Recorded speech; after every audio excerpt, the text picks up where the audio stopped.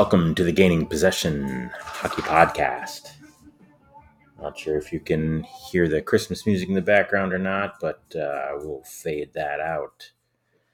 The season is here, and I think it's only appropriate that we all have to talk about gift giving for hockey players. So in this episode, we're going to cover a couple of things, some opinions of mine on gifts, and I'll even get into just opinions of mine on hockey items in general.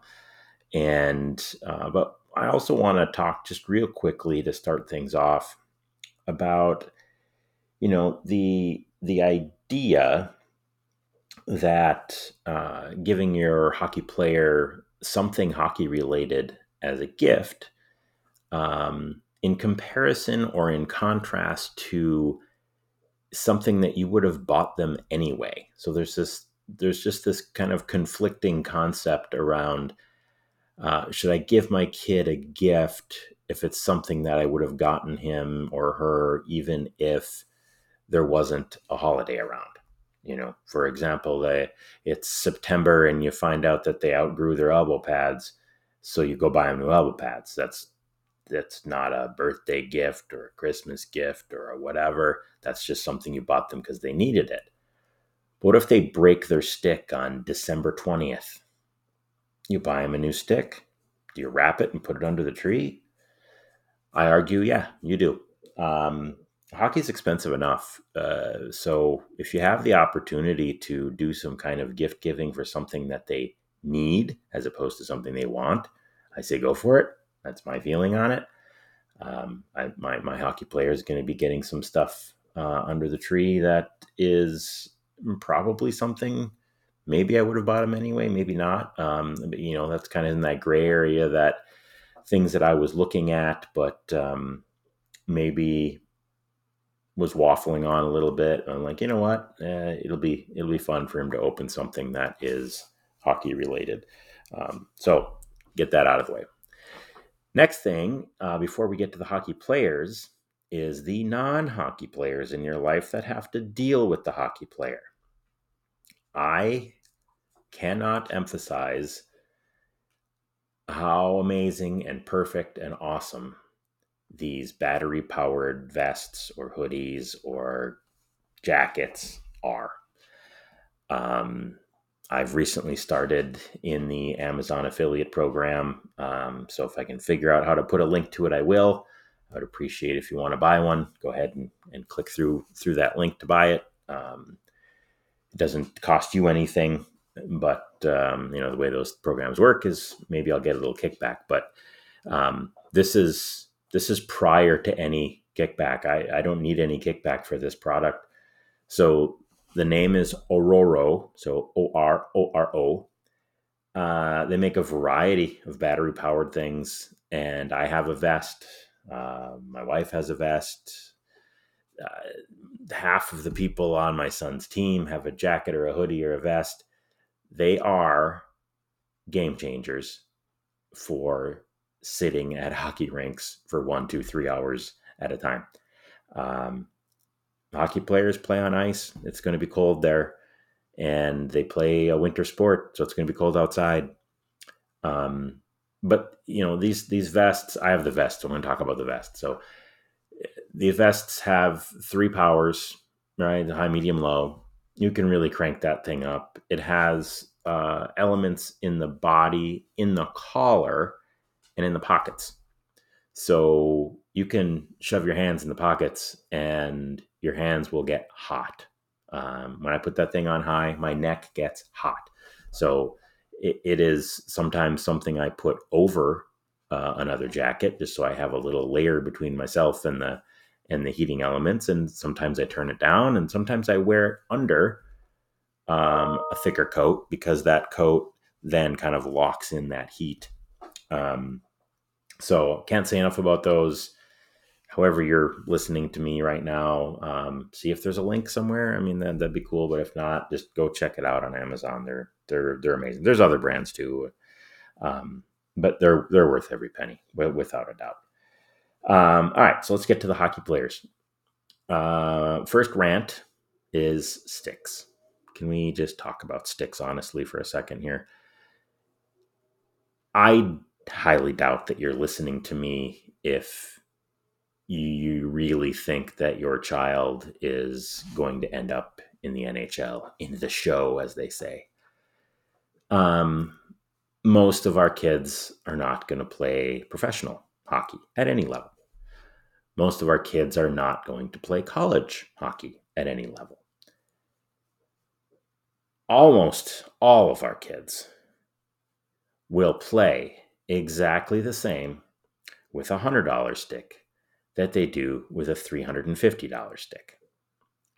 Why the manufacturers think that a 8 or 9 year old child needs a $300 stick is kind of robbery in my mind. They're not going to break it. They're going to outgrow it when they're that young. They don't have the power, the muscles, the the balance, the know-how to get the most out of what those expensive sticks deliver. So, Christmas present or not, uh, do not go out and buy the latest and greatest top of the line stick for your hockey player. You know, if they, I don't know how else to say it. It is probably the most ridiculous piece of hockey equipment out there. Skates might be second, um, but skates at least serve a purpose, and there's a decent difference between a $200 pair of skates, a $500 pair of skates, and a $900 pair of skates. I'll save that for another episode. We'll talk about equipment a little bit in another episode, but um, the skates have technology built into them, and that changes the blade technology, the boot technology, the flex, where the flex is, the fit, the customization of the fit, things like that. Like your number one thing that you do as a hockey player is skate. And go look at the statistics. I don't have them in front of me, but go look at the stats. Your player touches the puck a tiny, tiny amount out of every game. Even at the NHL level, the puck is on their stick for a very small amount of time. Therefore, why is the most expensive piece of equipment outside of your skates a stick? It doesn't make any sense. And not that I ever thought I would be sponsored by any of these companies, but I've seen probably more Bauer Hyperlights snap than any other stick I've ever seen.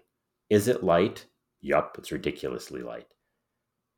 These kids are growing and they need to build muscle. So I would argue that a light stick is actually doing them a disadvantage. And when they break seemingly nonstop, there's something wrong. Like if you're making a stick that light, then maybe you're making it wrong because it's breaking all the time. And again, you're just robbing parents of their hard-earned money after they attempt, to get a warranty claim on you. It's just not worth it. I've seen a little bit cheaper sticks last twice as long as some of these high-end sticks, and in my opinion, and I'm one that likes to get as much as I can out of every penny that I'm going to spend. I want the equipment to last. My son has a very, very nice pair of skates. This is the first time he's at an age now where he's going to wear them out before he outgrows them. So I'm glad I put that extra money into there and got him the next level of skate. They're super comfortable. He loves them. He skates great with them. And he's getting 2.5, maybe 3 years out of a pair of skates. That's amazing. I'm happy with that. A stick should easily last an entire season. Easily. And I've got kids on my son's team that are on their third and fourth stick already. That's wrong. And there is no way outside of a free warranty claim that I would buy that same model or even the model the latest year version of that stick or whatever. I'd be switching brands. I'd be switching something. My son has had Warrior and CCM sticks. Neither one of those he's ever broken, ever. He had a True stick for a little while. That thing cracked right away, but I don't know. That might have been. I don't know. I don't know why it broke, but it did. So anyway, I'm not recommending a brand at this point of stick. Everybody has their personal preferences, but yeah, don't spend a ton of money on something because it's super light. Because sometimes you get what you pay for. You're getting a super light, super fragile stick, and guess what? They can't do with a broken stick. Play. So it's just not worth it. All right. Moving on to other gifts. I think there's another category here that parents should really pay a lot of attention to, and that's kind of in the training category, or making your hockey player better at home category. There's a bunch of things. There's passers, like a puck on a bungee cord. That just helps. It brings the puck right back to their stick, right? And so it's got an advantage. That's something they can do by themselves and at home. That's great. Shooting tarps or a net or something for at home. We have one of each. We actually have two tarps. We have a tarp in the basement. We have a tarp outside. So what's nice about the tarps outside is they're made the exact same size as your garage door, and they roll up. So you just hang them in front of the garage door. When they're not using, you roll it up, and your garage door works normally. When they want to use it, you roll it down, and it really works really well. So really happy with the shooting tarp purchase, because it's not like a net. A net is like, oh, where am I going to store this thing? What am I going to do with it? Where am I going to put it? And the tarp covers the entire garage door opening, so the risk of damage to your house or to your garage door or to whatever is a little bit less. It's not zero, trust me, but it's a little bit less. Some other training aids. I know there's been a lot of good discussion on. Oh man, now I'm going to forget what it's called. That shooting game or puck handling game. It's like a board, and it's got dots on it, and you got to put the puck over the dot, and you got to kind of move quickly. And it times you, right? So you can see if you keep getting faster and faster and faster with that. I'm completely drawing a blank. So hopefully that you guys know what that is. Sorry about that. And then lastly, there is the category of equipment. And so this could fall into the category of things that they need. Super Deker. It just came to me. Sorry. So Super Deker is that stick handling pad. Super Deker is a great one. So the equipment that they need, and this happened to me a couple of months ago, make sure you size your equipment correctly for your player. My son does not come out and tell me, I think my elbow pads are too small. I think my shoulder pads are too small. I think my skates are too small even. He just keeps playing, right? Because they're putting that equipment on every day or a couple times a week or 3 or 4 times a week. They're not noticing the slow increment of it getting a little bit smaller and a little bit smaller and a little bit smaller. So you need to check, I would say every 3 months, every 6 months, just check the sizing of that equipment. And right now it's just a good opportunity. Check to make sure that helmets fit correctly and the face shield fits correctly. And I've seen this trend now where, and I think it comes from the college and junior level where they're still wearing face masks, but that the bottom of the face mask, where the chin guard is like 4 or 5 inches away from their face. It's not, the chin guard is doing nothing, and that's dangerous. That's very, very dangerous. Make sure it fits properly. It's not cool or anything like that to have your entire jaw exposed and that helmet's just going to go flying off. I mean, that chin guard is there for multiple reasons, and you need to make sure that the helmet and chin guard and straps or everything are fitting properly to protect your kit. One thing that is going to be hard to find, but if you can find it, great, is everybody's hunting for these anti-cut everythings, right? So the poor fellow, Adam Johnson, I think his name was, over in Europe, that unfortunately died from a cut to a skate blade to the neck. has everybody really kind of hyper aware of, these kids are out there skating on razors. That's the bottom line. These skates are quite sharp, very easy, especially in kind of that swiping motion to cut right through skin, cut through jerseys, cut through pads even. Um, so look for those. There's a lot of nice shirts that have the kind of turtleneck look to them, that have the cut resistance in the neck. Some of them also have it in the wrists and forearms. Think about all the areas of your player that are exposed. A lot of people don't think about socks. That Achilles, um, be in the back of their legs is exposed, right? Most shin pads only wrap around, maybe they'll wrap around the calf, but from the top of the skate to the bottom of the calf is wide open, and you cut that thing, you're done. You're done, right? That tendon is severed.